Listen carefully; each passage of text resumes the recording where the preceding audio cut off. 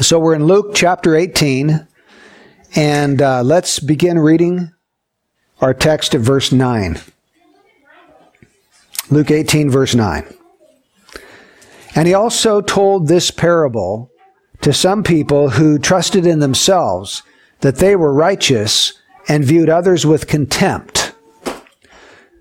2 men went up into the temple to pray, one a Pharisee and the other a tax collector. The Pharisee stood and was praying this to himself: God, I thank you that I'm not like other people, swindlers, unjust, adulterers, or even like this tax collector. I fast twice a week. I pay tithes of all that I get. But the tax collector, standing some distance away, was even unwilling to lift up his eyes to heaven, but was beating his breast, saying, God, be merciful to me, the sinner. I tell you, this man went to his house justified rather than the other. For everyone who exalts himself will be humbled, but he who humbles himself will be exalted. The overwhelming majority of people that you and I will ever meet believe that good people go to heaven and bad people go to hell. Right? I mean, that's just a common understanding of things. Good people go to heaven, bad people go to hell. And most people think that you have to be really, really bad to make it into hell. And so only the Hitlers and maybe the Saddam Husseins or the Jeffrey Dahmers, the people that are really, really vile, they might make it to hell, but everybody else is going to go to heaven. There was a survey done a few years back of 7,000 young people in Protestant churches. And this was the statement made, and they had to answer true or false. The way to be accepted with God is to try sincerely to live a good life. And then they had to say, well, either that's true or false. The way to be accepted with God is to try sincerely to live a good life. Over 60% of those young people answered true. That's the way to be accepted with God. But the parable of Jesus that we just read is going to call that whole ideology into question. Good people go to heaven, bad people go to hell. We're going to see who goes to heaven and who goes to hell from this particular parable. Notice that in verse 14, Jesus says, I tell you, this man went to his house justified rather than the other. One person was justified, the other person was not justified. To be justified simply is another way of talking about being saved from their sin. One person was saved, the other was not saved. One person went to heaven, the other went to hell. And contrary to everything that our society believes, the bad man went to heaven, the good man went to hell. So we have to deal with that. Now, let's notice who Jesus is speaking to. Verse 9. It says, he also told this parable to some people who trusted in themselves that they were righteous and viewed others with contempt. So it's really interesting that we're told exactly who Jesus was zeroing in on as he told this parable. This wasn't just for his disciples at large. He had a particular group of people that he wanted to instruct from this parable. And that group of people were those who were trusting in themselves that they were righteous. Now, he uses 2 people, a Pharisee and a tax collector, in his parable. So he's gearing those people that are like the Pharisees. These people that trust in themselves that they're already righteous. Now, what do we call it when someone trusts in themselves that they're righteous? What is that? Yeah, self-righteousness. So Jesus is dealing with the self-righteous people of his day. And of course, he's dealing with self-righteous people today. Anyone who reads this is going to be instructed in the evil and destructiveness of having a self-righteous perspective. Now, what are we told is the result of someone who trusts in themselves that they're righteous? How do they view other people? With contempt, yeah, with contempt, which means they look down on them. They look down their nose on other people. Reason being is that they feel like they have arrived at a certain level or a certain standard of holiness and nobody else quite arrives to their standard. And so they look down on others as being inferior to them. They're superior. Everybody else is inferior to them. And so they have this view of contempt towards other people. Now, as we work our way through this parable this morning, it's going to be real simple. First of all, we're going to examine how these two people are alike, and then we're going to look at how these two people are different. And then we're going to draw out some lessons from this parable for us today. So first, how were these two men alike? The Pharisee and the tax collector. Well, number one, both of these men were Jews. Let's think about the Pharisee first. Pharisees were simply a sect of Judaism. You had various sects within Judaism. You had the Sadducees, you had the Pharisees. So these different kinds of Jews, all under the umbrella of the people of Israel, would worship God. Now, the Pharisees adhered to a really strict obedience to God's law and its most minute detail. And they were conservative in their theology. In other words, they believed the Bible. They were Bible believers. They believed the Old Testament scriptures. They believed in the supernatural. See, the Sadducees denied the supernatural, and the Sadducees denied the resurrection, and they denied angels and demons. The Pharisees believed in all of that stuff. We would say they're very conservative, Bible-believing Jews of that particular time. So they had a really sound creed that they believed in. The word Pharisee means separated one. And so they looked at themselves as being separated from the rank and file of all the other Jews of their day. They were different. They were the ones that really took the law seriously. So they were the separated ones. The problem is they had this really good creed that they believed in. And they had this law that they really tried hard to obey. But in spite of all of that, their morality was really lax. Jesus says in one place that they had parents that were getting old and up in years, but rather than help their parents, they said, oh, I've already given that money to Corbin.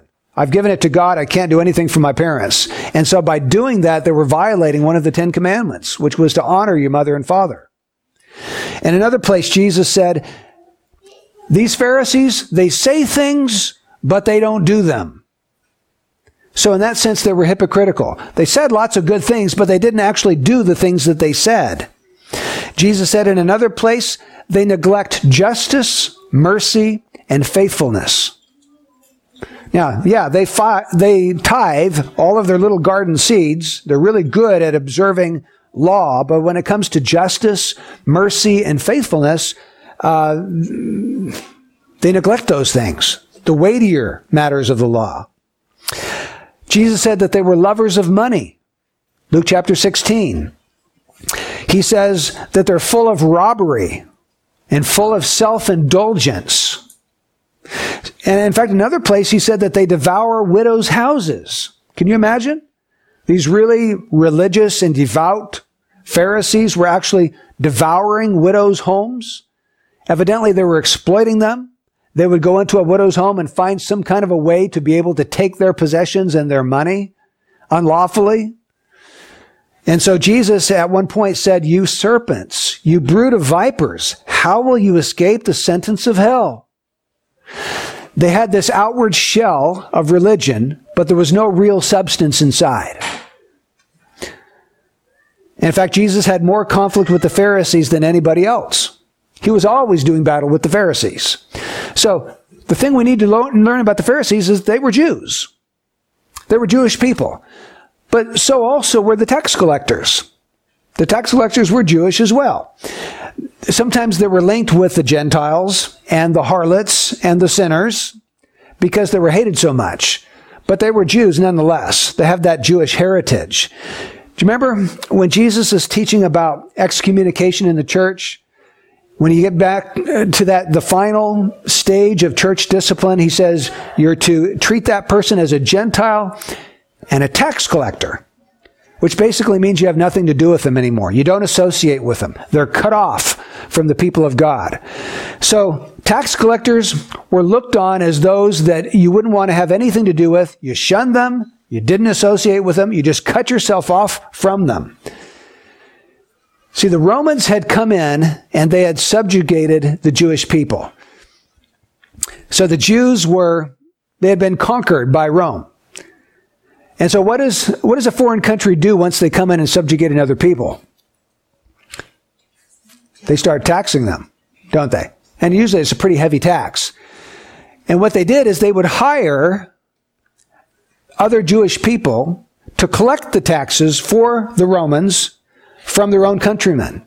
And so these Jews would go around and they would collect the taxes that the Romans were requiring that the other Jews would give.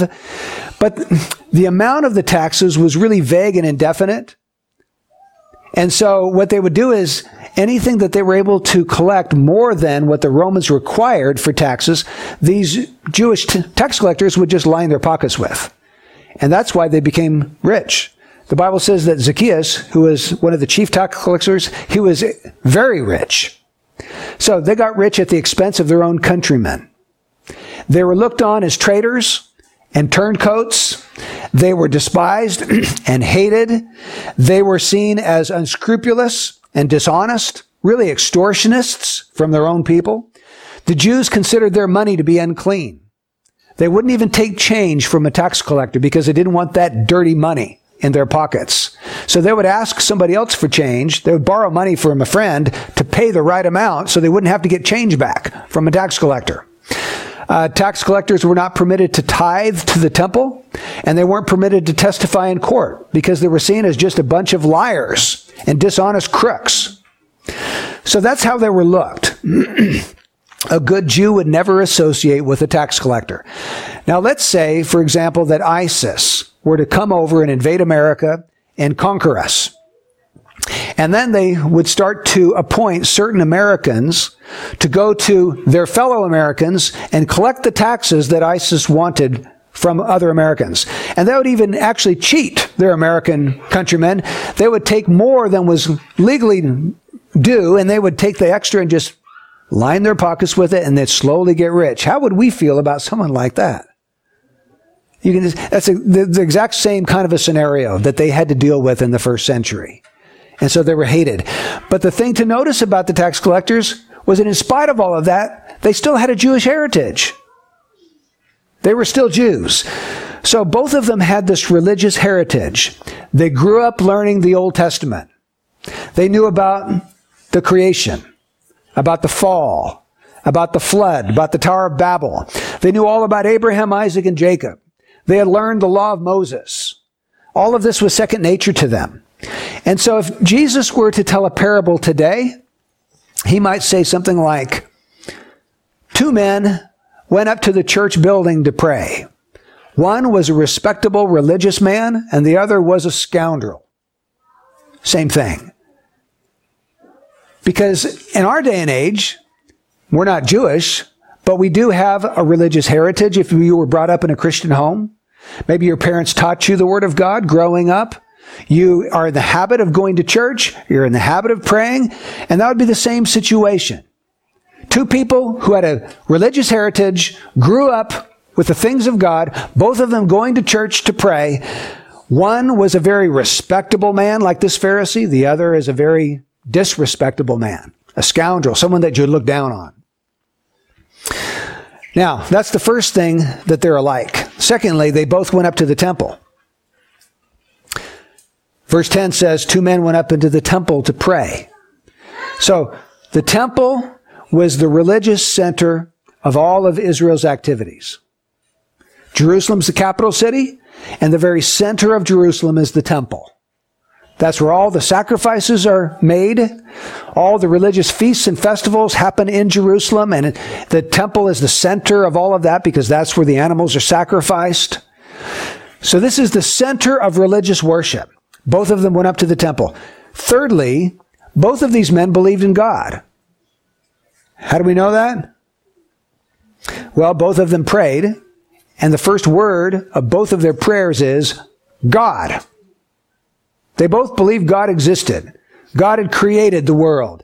In fact, they had a true knowledge of God because they believed in the one true and living God, Yahweh, Creator God, the Redeemer of Israel. So they had that in common. And fourthly, both of these men prayed. And we have examples of their prayer right here. The Pharisee prays a long, flowery prayer, and the tax collector prays a very short, earnest, serious prayer. But both of them prayed. So think about it. Both men believed in a God.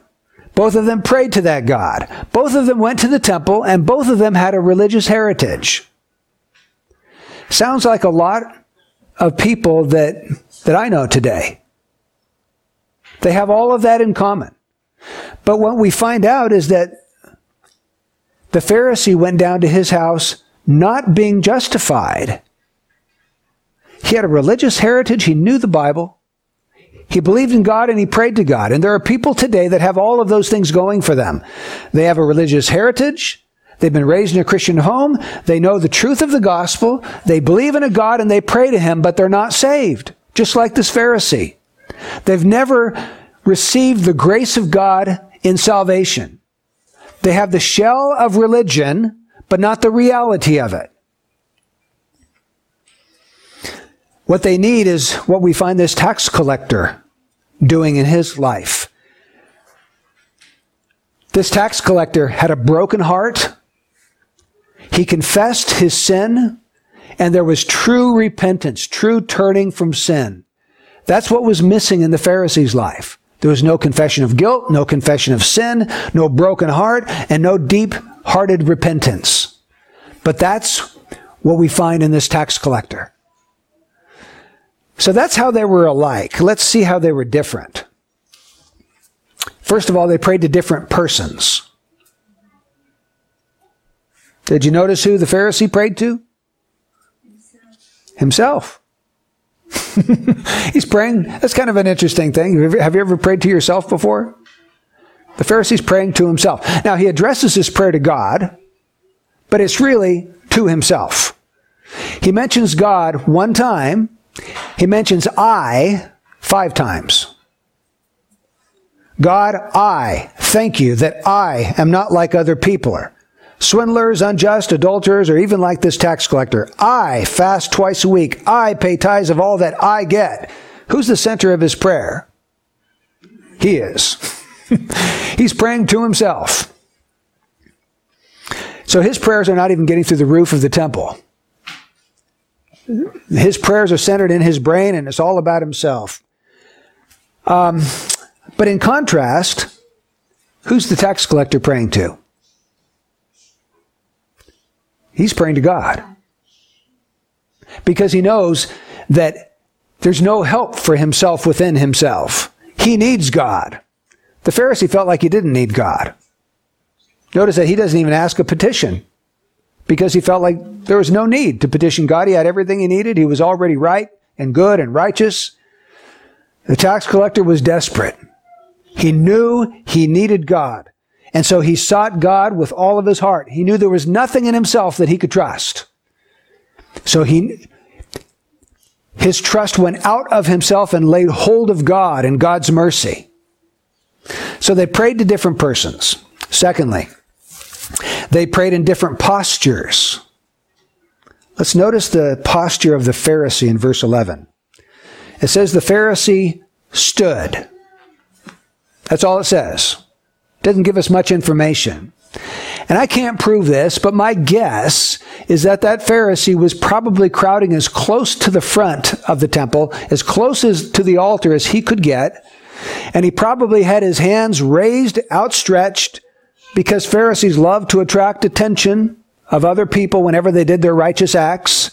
And so he's doing as much as he could to attract attention to himself from other people. But let's notice the posture of this tax collector. It says in verse 13, but the tax collector standing some distance away. So he's standing just like the Pharisee, but he's standing some distance away from the Pharisee. Now, why do you suppose he would do that? Why wouldn't he just chum right up to this Pharisee? he doesn't feel like he belongs next to him. He feels like the Pharisee is, look, he's obeyed the law his whole life. He's a devout religious person. Look at me. I'm a scumbag. I'm a cheat. I'm a liar. I've made all my riches dishonestly. He felt this unworthiness to be close to this holy man over here, and even close to the altar where God supposedly dwelt. So he's standing. He went to the temple, but he's standing some distance away. There's this feeling of shame and unworthiness in his heart. And then it says, he was even unwilling to lift up his eyes to heaven. Now, of course, the Pharisee wouldn't be ashamed to lift up his eyes to heaven because he felt he was righteous. He's trusting in himself that he was righteous. But the tax collector wouldn't dare do that. So he kept his eyes on the ground. Unworthy to look up to heaven. And then it says that he was beating his breast continuously, over and over. Not once or twice. He just kept beating his breast because he knew it was his heart that was the problem. It was the heart that was the fountain of all this poison of sin that had erupted from his life. And so he beat his breasts. And what does he say? God, be merciful to me. Not a sinner, the sinner. As though he was the greatest sinner or the only sinner on the earth. He's filled with shame. He's filled with a sense of guilt, filled with a sense of personal unworthiness. And he's crying for mercy. He's looking down at the ground, beating his breast, standing some distance off, crying out to God for mercy. That's his posture. Now, they're also unlike each other in a third way. They prayed about different matters. They prayed about different things. In verse 11, the Pharisee, let's look at his prayer for just a minute. God, I thank you that I am not like other people. I'm not a swindler, so I'm not a cheat. He probably was thinking about this tax collector over on the other side who was a swindler, who was a cheat. I'm not like him. I'm not a swindler. And I'm not unjust. That is, I've lived a righteous life, Lord. I'm not an adulterer. I've been faithful to my wife. I'm not even like this tax collector. I fast twice a week, and I pay tithes of all that I get. So that's pretty good stuff. How many of us fast twice every week? Or make sure we pay tithes of everything we get, including little garden seeds. Count them all out and make sure God gets 1 out of 10. So he was trusting in himself that he was righteous. Now, what's he doing? Some people have called his prayer a monologue of self-praise. Others have called it a soliloquy of self-congratulation. What he's basically doing is boasting about his own accomplishments. Lord, I thank you. It's really self-contradictory because he's thanking God, but then he goes on to praise himself for the rest of the prayer. So I'm not sure why he would thank God when he boasts about all the things that he had done. He should say, God, I thank myself today that I'm not like these other people and I'm better than them. Really, he doesn't need God. His prayer is full of pride and boasting and a spirit of independence from God. He believes in God, but he doesn't need God because he's righteous already. At least he thinks so. Now, what does the tax collector pray about? His prayer is very short. It consists of 7 words. God, be merciful to me, the sinner. This tax collector is not putting on a show. He's not playing at prayer.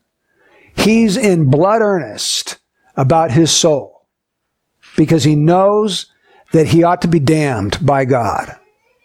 And he is pleading with God to show mercy rather than justice to him. He says he's not like other people, doesn't he? I thank you, I'm not like other people.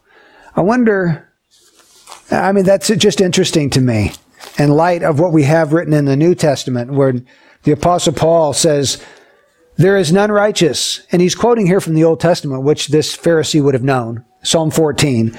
There is none righteous. Not even one.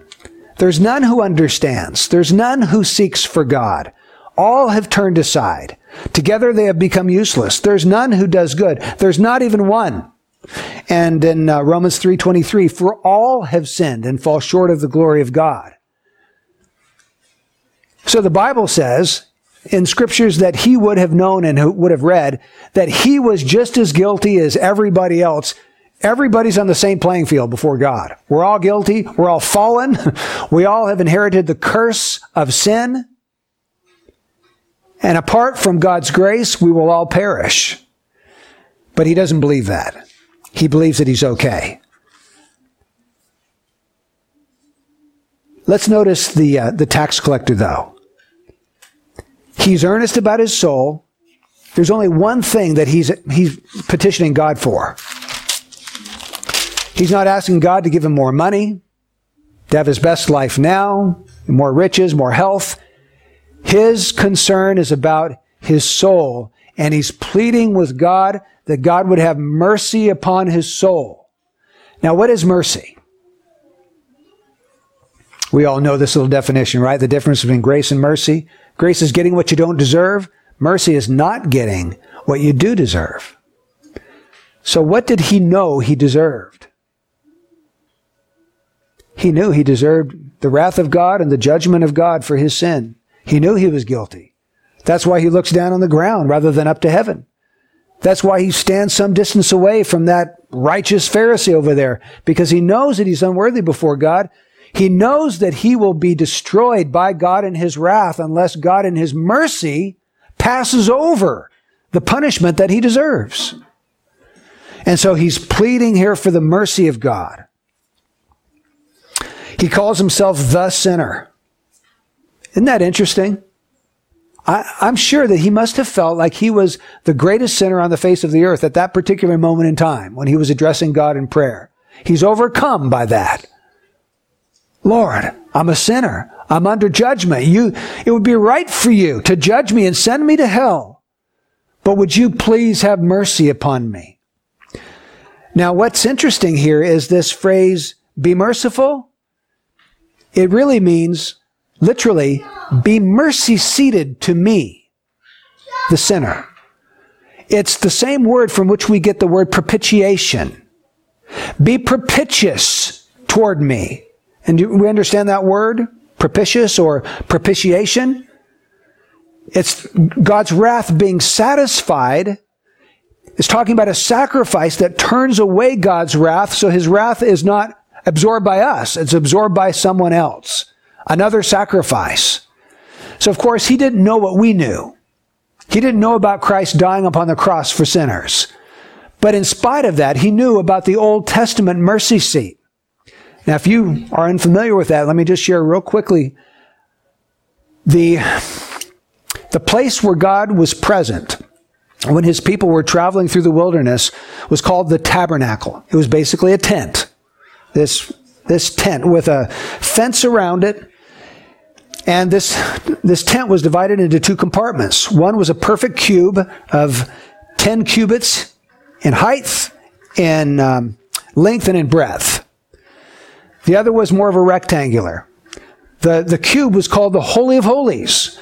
And inside of this Holy of Holies, there was one piece of furniture, and it was called the Ark of the Covenant. The Ark of the Covenant was a box. And inside of that box, what was placed there? The Ten Commandments, of which the people of Israel had broke. Over and over, they had sinned against God's law.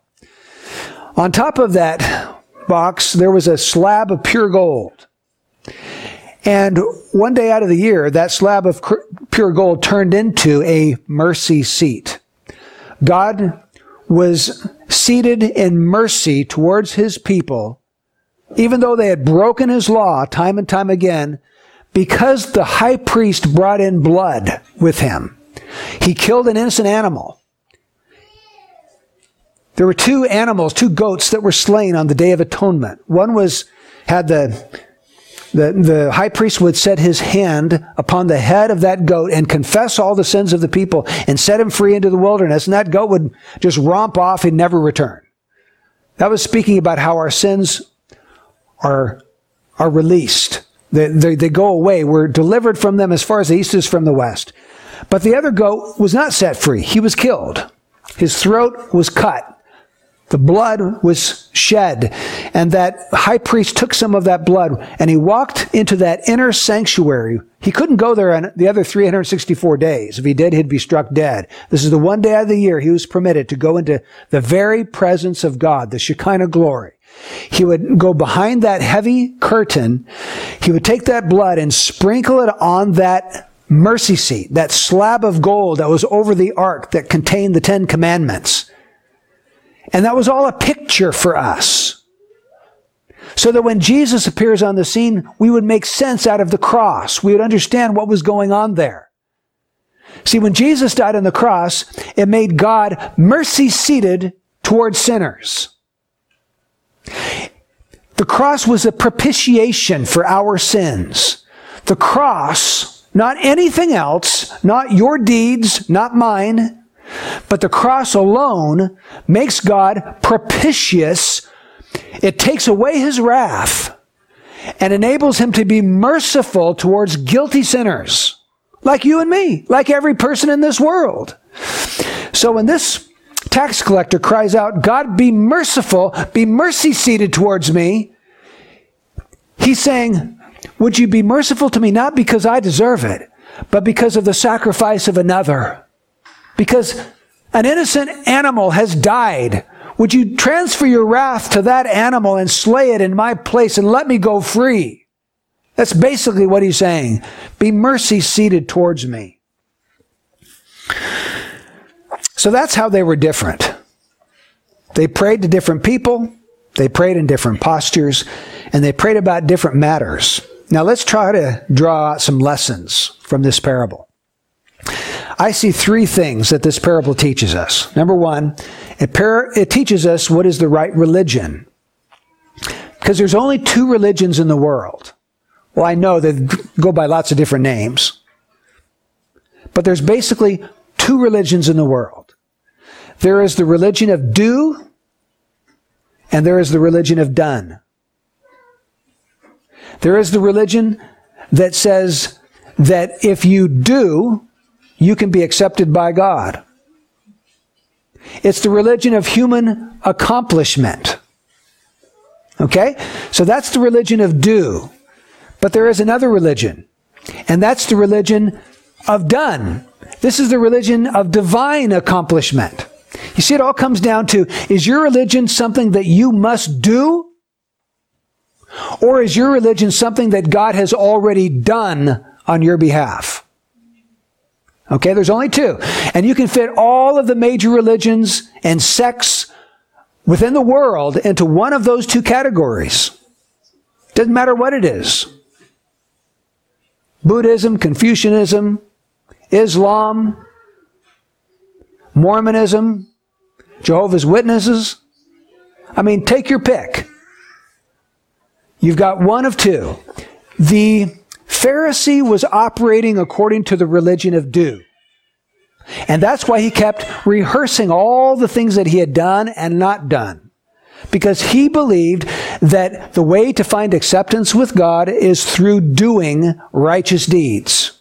And so he devoted his life to doing as much as he could to earn enough merit so that God would have to bless him and accept him and bring him into his kingdom. What about this tax collector? How much had he done to find acceptance with God? Nothing. He hadn't done a doggone thing. He couldn't point to a single thing he had done. In fact, he doesn't point to anything in himself, does he? The Pharisee points to all kinds of things that he had done. Lord, I wasn't an adulterer. I wasn't a swindler. I wasn't unrighteous. I fasted and I tithed. He's pointing to himself as the basis of his standing before God. This tax collector looks away from himself and he looks to God and he says, God, be merciful. Not be just based on my righteous deeds. Lord, be merciful to me. I'm not righteous. I'm a sinner. Have mercy on this sinner's soul, Lord. So this is what we even have to ask ourselves. What religion have we embraced? Is it a religion of human accomplishment or divine accomplishment? One of them leads to heaven, the other leads to hell. Good people, fine, respectable people who believe in a religion of do will end up in hell because they're trusting in themselves that they are righteous, and Jesus says they go down to their house not being justified. God doesn't justify people like that. He justifies people who cast themselves on His mercy and don't claim any merit of their own, who know they're guilty and plead for mercy. So that the right religion is the religion of what God has done in Jesus Christ. Christ has already offered an acceptable sacrifice. He doesn't need your sacrifice. He doesn't need it for you to be right with Him. He doesn't need your deeds to make you somehow acceptable before Him. Christ has already offered His work on your behalf. So is your religion based on obeying the 10 Commandments? Or praying 5 times on a rug towards Mecca? Or abstaining from caffeinated beverages and getting married in the temple? Or witnessing for Jehovah so many hours per week? Or adding your good deeds of charity to God's grace that He's given to you and somehow mixing those things up together and finding acceptance with God? Here is the pure gospel of Jesus Christ. Your works have nothing to do with your acceptance with God. Nothing. Absolutely not one thing. Isn't that freeing? Isn't that wonderful? The gospel is a gospel of free grace. Free. Absolutely free. There is not one thing you can do to buy it, to earn it, to deserve it. It comes to the person like the tax collector who sees his sin, doesn't try to justify himself before God, but pleads for mercy based on the sacrifice of Jesus Christ, who has offered Himself as a propitiation to turn away God's wrath so that His mercy can be bestowed. So the right religion is the religion of divine accomplishment. It's the religion of done. When Jesus said, "It is finished," He meant it. He didn't say, "It's 99% done, but you've got to add 1% to make it effective." It's done. Everything needed to save a sinner's soul was accomplished when Christ lived, died, and rose again. We simply enter into all that Christ purchased by faith, through a living faith in Him. So, this parable teaches what the right religion is. Secondly, it teaches what is the right way to approach God. The Pharisee approached God on the basis of his deeds, of what he had done. The tax collector approached God on the basis of what God would do for him. And the tax collector went home justified. Now that word justified, okay, here's an easy way to remember what justified means. Just as if I'd. Okay, so justified's right in the middle of that phrase. Just as if I'd never sinned.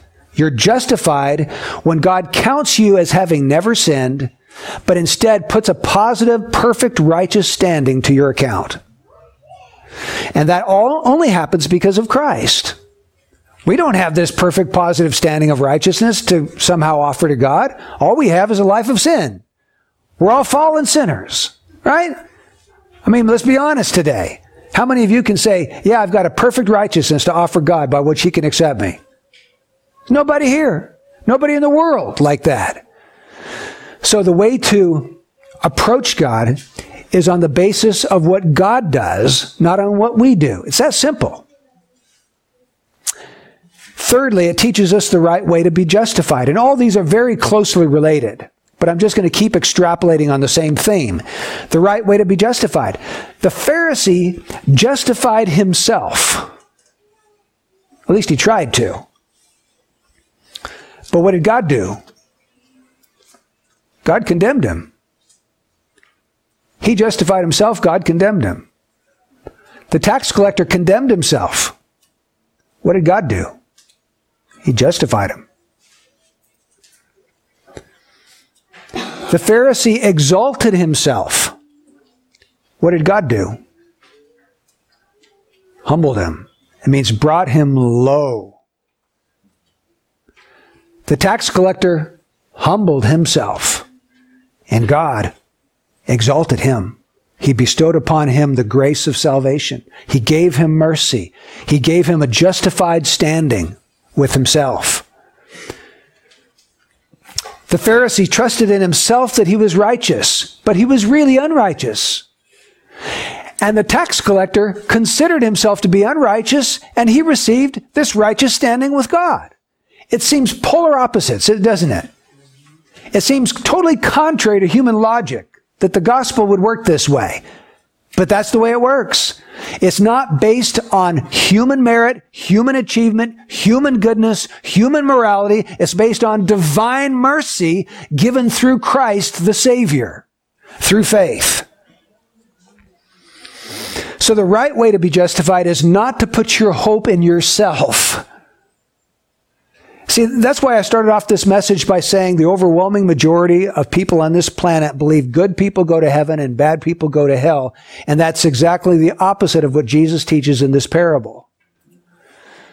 It's because we have to switch our thinking on this. And even after you've been saved a number of years, you'll still find yourself kind of messed up because, wherever you look, people reward people on the basis of the good things that they do. You spank your child when he's bad. You give him a candy bar when he's good. Whatever. We have this merit system in work. If you do really good and work really hard, then we'll give you a raise. But when it comes to how God deals with people, it's not based on human merit. It's based on His free grace. And basically that grace is received by faith. It's an empty-handed faith. Augustus Toplady wrote the lyrics in Rock of Ages to an awesome hymn. Listen to the theology in this hymn. Not the labor of my hands can fulfill thy law's demands. Could my zeal no respite know? That means if it could never rest. Could my tears forever flow? All for sin could not atone. Thou must save, and thou alone. Nothing in my hand I bring. Simply to thy cross I cling. Naked, come to thee for dress. Helpless, look to thee for grace. Foul, I to the fountain fly. Wash me, Savior, or I die. See, Augustus Toplady knew the gospel. And so many of us are vague and we don't really understand that it's free. Absolutely and totally free. But it can only be received by someone like the tax collector. See, the Pharisee went up to the temple full. He came home empty. But the tax collector went up empty, and he came home full. You've got to go to God empty. Nothing in my hands I bring. Lord, I don't have one doggone thing that's acceptable in your sight, that's free from any taint of sin. Anything I've ever done has something of self in it that contaminates that work. I can't plead what I've done, Lord. So I don't come on that basis. I come on the basis of the righteousness of Jesus Christ and His sacrifice for my sin. Let's look at a few passages that make this abundantly clear in the New Testament. Romans chapter 3. This is a great, great passage about the gospel. Romans chapter 3, verse 21. After Paul has laid out for almost 3 chapters the sinfulness of every human being, this is what he says in verse 21. But here's the black clouds are parting and the sun's starting to shine through when he says, but. The word of contrast. Apart from the sinfulness of all humanity, but now apart from the law, the righteousness of God has been manifested, being witnessed by the law and the prophets. Even the righteousness of God through faith in Jesus Christ, for all those who believe. For there's no distinction, for all have sinned and fall short of the glory of God, being justified as a gift. Please, please catch that phrase.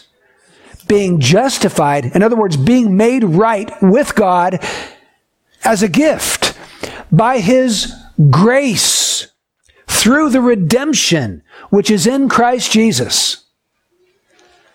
The gospel is a gift. The gospel is all about grace, and the gospel comes because of the redemptive work of Jesus Christ on the cross. His cross work is sufficient in and of itself to save anyone on this planet. Anyone. You don't have to add something to make it effective. You receive that gift of grace through the medium of faith. Faith is the channel by which it's the empty hand that reaches out and takes the grace of God and applies it to your own soul.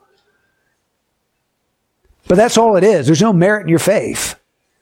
It's simply the receptive means of receiving God's grace.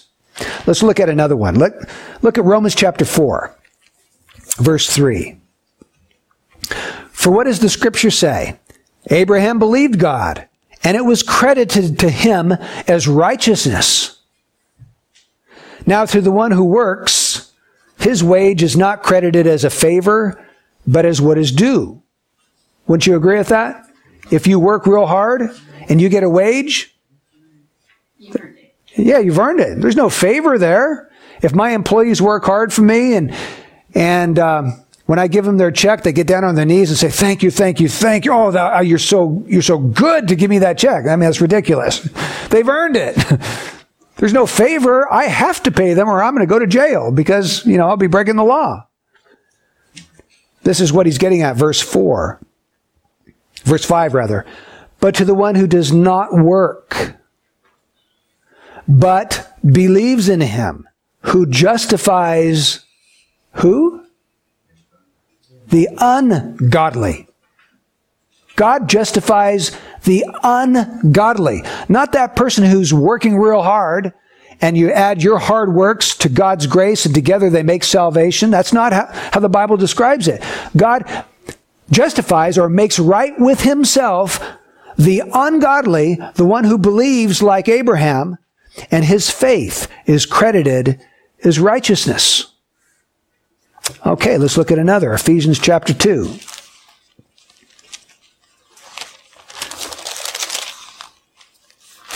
Verse 8.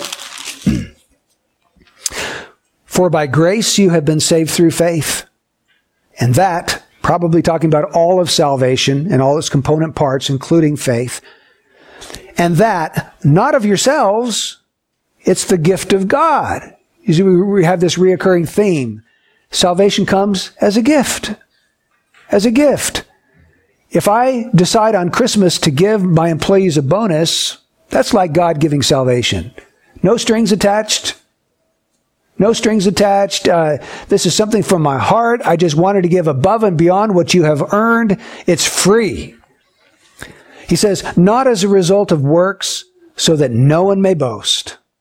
So salvation is not as a result of works. It is the free grace of God that comes to us received by faith. Consistent theme throughout Scripture.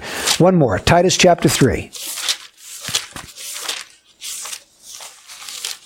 Titus chapter 3, verse 5. He, that is God, saved us, not on the basis of deeds which we have done in righteousness. Do you see how explicit Paul is trying to make this? He wants there to be absolutely no confusion. God, you didn't save yourself. You didn't contribute to your salvation. He saved you, and it was not, N-O-T, double not on the basis of deeds which you have done in righteousness, but instead, he says in verse 5, it was according to his mercy. It was by the washing of regeneration and renewing by the Holy Spirit. In other words, God saved you by giving you the Holy Spirit who came into your heart and transformed you on the inside, made you a new person. He made you a new creature. It was his mercy that did that. So this is the consistent theme of the New Testament. What about you this morning? Who do you identify with in this parable? Honestly, do you identify more with the Pharisee or the tax collector? That's what we really need to ask ourselves. Do I expect salvation by something that I do like the Pharisee did? Or do I expect salvation because God has promised it freely according to his mercy? The only safe place for you to stand is with the tax collector. Those are really, we can gloss right over these words and miss it, but let this sink in. Jesus says, I tell you, this man, the tax collector, went to his house justified rather than the other, which means the other was not justified, which means religious people can end up in hell. Religious people who know the Bible, who've been brought up in a Christian home, who go to church, who believe in God and pray.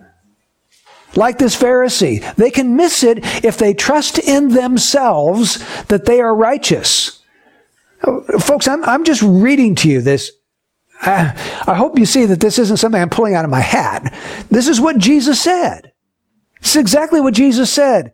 So my encouragement for you is, like the words of Augustus Toplady's hymn, come to God through Christ with nothing in your hands. Ever. Your whole Christian life. Renounce any goodness of your own and put all of your confidence in Jesus Christ and what he's done. Make that your dying prayer, the dying breath that you breathe. Lord, be merciful to me, the sinner. I don't care how many homeless people you've helped and how many poor people that you've fed and how many good deeds you have done. That can never be the ground of your acceptance with God. But only the work of Jesus Christ alone. Let's pray. Oh Lord, how grateful and happy and safe we feel when we know it is not up to us to merit, earn, deserve, or in any way achieve our salvation, but that was done completely for us by somebody else. And the only question is, do we approach you in faith like the tax collector, or do we approach you in pride like the Pharisee? Lord, if there's anyone here this morning or anyone in the future that will listen to this message that is trusting in themselves that they are righteous, Lord, would you please, because of your goodness, correct that? Show them the error of approaching you in that spirit and enable them by your grace to come on bended knee with nothing in their hands, simply pleading for your mercy because of Christ's sake and what he accomplished when he died for sinners. Lord, please do that. And help us to the rest of our lives to take no vaunted opinion of ourselves because of any good thing that we have done, but to our dying breath, to put all of our hope and trust in Jesus. It's in his holy name that we pray. Amen.